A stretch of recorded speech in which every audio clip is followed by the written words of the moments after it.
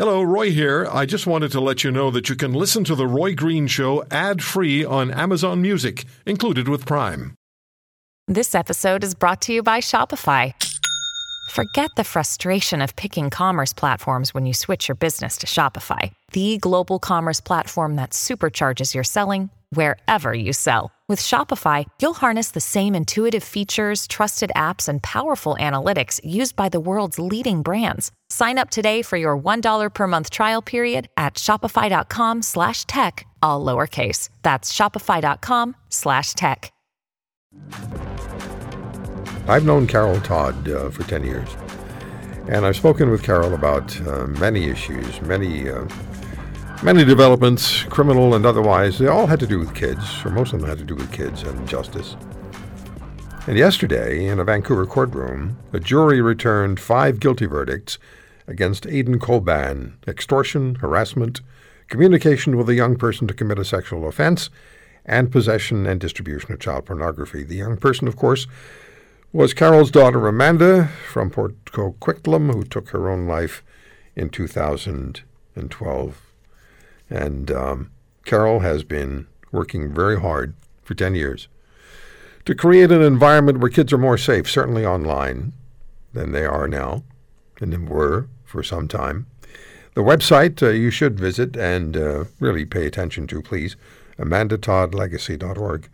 Carol, we talked about so many things over the years, talked to so many people. You've been a guest on this program, and you've talked to other guests and provided them with information live on the air. What was it like for you yesterday in the courtroom when you finally heard this individual, Coban, found guilty?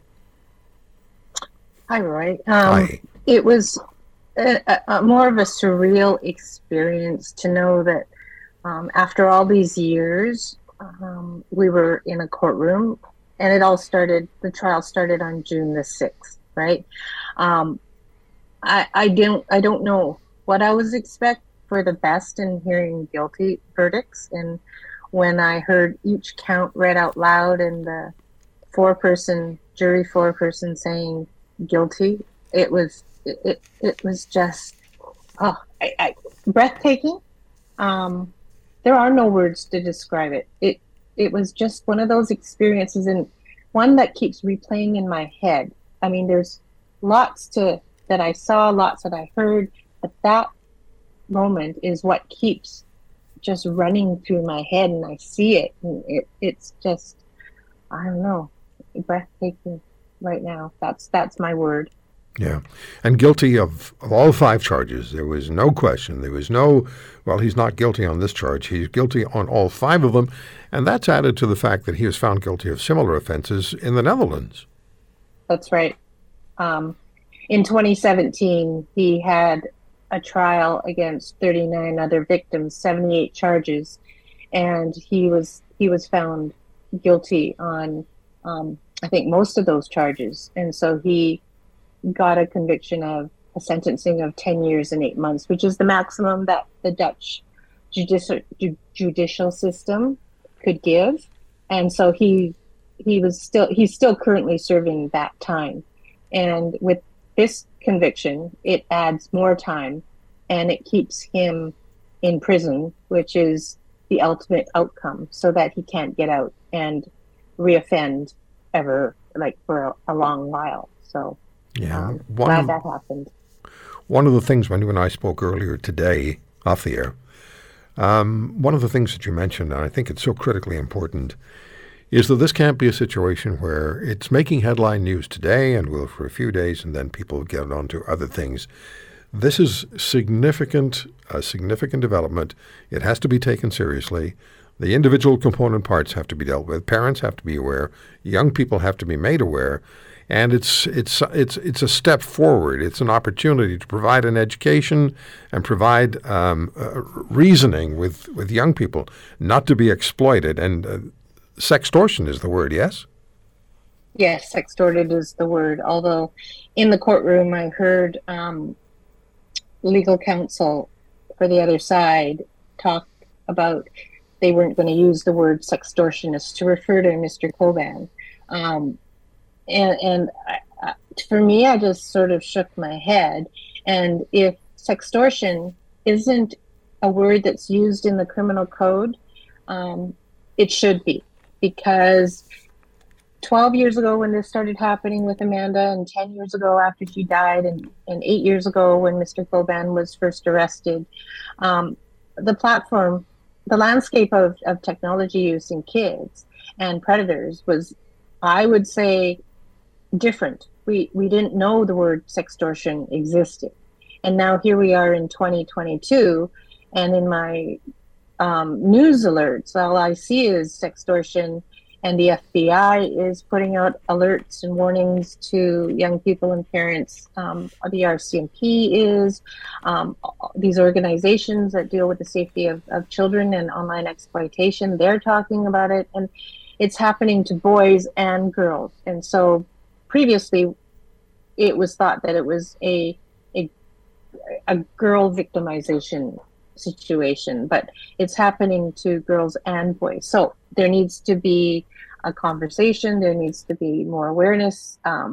Adults, parents, law enforcement, we need to ramp it up, talk about it more, explain it so that we can talk to our young people about the protection they need to think about when they're online. And I have nothing wrong, I have no problems with technology and being online. But we need to really think about privacy, what we share, who's at the other end, and all those things that lead to the exploitation of a person, right? And then the next step is, if you are being exploited, if you did share that image, if you did take that, if you did talk to someone that, turns out is a bad person, then what do you do next? You have to talk to someone. You have to tell, if you're a young person, you tell your parents, trusted adult, you report it to the RCMP with the support of an adult, right? And so now we know this case of Amanda's is precedent setting in at least our country. And now they can use it as case law. And if someone's reporting it to the police and the police say we can't do anything, I call bullshit. Things have to be done. Language is evolving constantly. Technology is creating this language evolution. So sexploitation is just a natural evolution of this technological language, and it has to do with young people, or sometimes not so young people, being sexually exploited online. And kids are particularly vulnerable. They're the ones who need the protection. They're the ones who need the knowledge. And going forward, and to honor Amanda's memory, this has to be taken very seriously, and what you're doing has to be taken very seriously. And parents need to take advantage of the opportunity. If they are afraid of perhaps exposing they don't know that much about technology to their kids, doesn't matter. Make sure that you're the leaders in the family. You take the lead. Carol, the Crown Attorney pointed out to the jury, as I understand it in closing arguments, that there were hard drives that were seized from Coban's home, and those hard drives had connections to your daughter Amanda. So how that doesn't qualify as at least a lead towards exploitation, I have no idea. Yeah, there were 7 hard drives that were found, and the Dutch police investigated all of them. Of course, in the trial in 2017, that's when the investigation. Well, in a covert operation, and Mr. Coban was one of the lead suspects. So they did a whole undercover operation to find and get information from all these. And then when the Canadian trial investigation was announced, the Dutch worked with the Canadians RCMP in order to share that information. And there were files left, like they found fragments of files in Mr. Coban's computer hard drives with Amanda's name on it. However, those files ended up being empty. There was only fragments of conversation and videos, specific ones. And so that became circumstantial because it wasn't direct. So that's the part that really worried me for the jury to determine, right, if it's really enough evidence to make him guilty on those charges of child pornography, which of course the jury came up with guilty. So I'm so happy with that. But I have to honestly say those are the ones that really worried me. Yeah, and the jury. I understand that concern you would have. The jury came down with its verdicts very quickly. There was no delay. So. It was they on Friday. The Evelyn put her charge out to the jury. That ended at about 2:30, and at 2:37, the jury was dismissed to start deliberating. And they deliberated until about 10 p.m. that night, and then came back on Saturday morning at 9:30. The jury had a question, and it was answered by the courts. And then I went out along with everyone else, exited the courtroom to get some fresh air. And within 3 minutes, we were asked to come back in because the jury had a verdict. So it was very, very fast. We didn't expect it to be that fast. We thought that they'd still be deliberating today, Sunday. And I was talking to some other reporters, and they were amazed that the jury came back so quickly. So it was in a blink of it. Like, there were some reporters that I talked to that couldn't even get there in time, right? Because no one was expecting it. Yeah. You know, when the story of the guilty verdicts came down yesterday afternoon, I just started thinking about Amanda. Never met her, obviously. Talked to you about her on a number of occasions, obviously, as we've now known each other for 10 years. But I started thinking about your daughter, and I started thinking about how Amanda can be a significant facilitator, if you will, for an improvement in the understanding of, the knowledge of, and disposition toward what is online and is harmful, particularly to young people. So your daughter, I would imagine this probably happened to a lot of people. We just started thinking about Amanda and what we remember about her and conversations we've had with you. And she really can be the facilitator for just remembering what happened and your message. And, you know, AmandaToddLegacy.org, she can be a facilitator for all of us. Well, she put her story out there before any of us even had a sense of all the things she was feeling emotionally, right. With her YouTube video, right? And she told her story. So that's her testimony out there. And I hope that during sentencing it would be able to be played so that we know her whole story and how she was feeling. So Amanda put her voice out there, and she wanted to be heard story. So all of us, we're just following what she wanted when she was alive, right? And I'm sure she would have wanted this after her passing not to stop, and we haven't stopped. We've kept going. Sextortion wasn't a word in our vocabulary back in 2012. It certainly is now, and it's got to be more so. And I compare it to, we have toolkits, we have mental health toolkits. We have to have a technology toolkit that we need to be able to talk to our kids about, our kids and our students, you know, in our classrooms.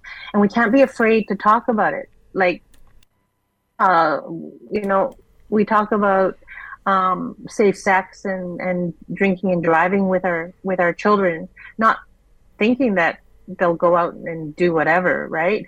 But it's a precaution, it's a prevention, and that's what's needed. Yeah, and you're hearing from parents and educators around the world, across this country and internationally. They're contacting you, and you've spoken internationally, and you've dealt with parents who've said, "Please, we need help." So, talk to us a little bit about that, Carol, because the need is obvious. The need is obvious. I've been many places around the world and had conversations online with parents of, you know, that this has happened to their child. One that particularly stands out is a mom I met. She's from the U.S. I met her about 8 or 9 years ago at an event, and she has been a strong advocate in talking about this with her children. And she recently messaged me and said, because of meeting me and Amanda's story, she's talked to her kids, and her teenage son came to her not too long ago and told her he had done something online and he was being extorted, sexploited online. And together they went to the police or they dealt with it, right? And she said without Amanda's story and without her conversation, her son wouldn't have even known, wouldn't have been able to come to her, only because kids feel that they're going to get in trouble. And so my message to adults and parents out there, if your child is coming to you with something, keep the emotions aside, the anger, and listen and help, because that, as parents, that's what we were made to do in our parenting role, right? Getting angry and handing a punishment down isn't going to solve the problem. So calmness and good listening solve the problem. Yeah, I mean, we tell kids if you're at a party somewhere and you've had a couple of drinks and you need a lift home, it doesn't matter whether it's 2 or 3 o'clock in the morning, call, because we'll go. Exactly. Right? So yep. This is, and we can tell kids not to drink until they're 19 in Canada, and we can tell kids not to have sex, right? But the percentage are they're teenagers, they're young people, they're going to do things. Think of the things that we did as adults when we were younger, right? Without telling our parents, it's going to happen. So that's why it's important just to have those ongoing conversations and build that trust and communication, so that your kids aren't afraid to come to you, because they are going to fall into situations where they can't deal with it, like adult problems, but a youth brain. That's part of what Amanda's legacy is all about. That's why I've kept going on this one, because it's not just Amanda's story. It's anyone's story. It could be anyone's story. So, yeah. If you want to hear more, subscribe to The Roy Green Show on Apple Podcasts, Google Podcasts, Spotify, Stitcher, or wherever you find your favorites. And if you like what you hear, leave us a review and tell a friend. I'm Roy Green. Have a great weekend.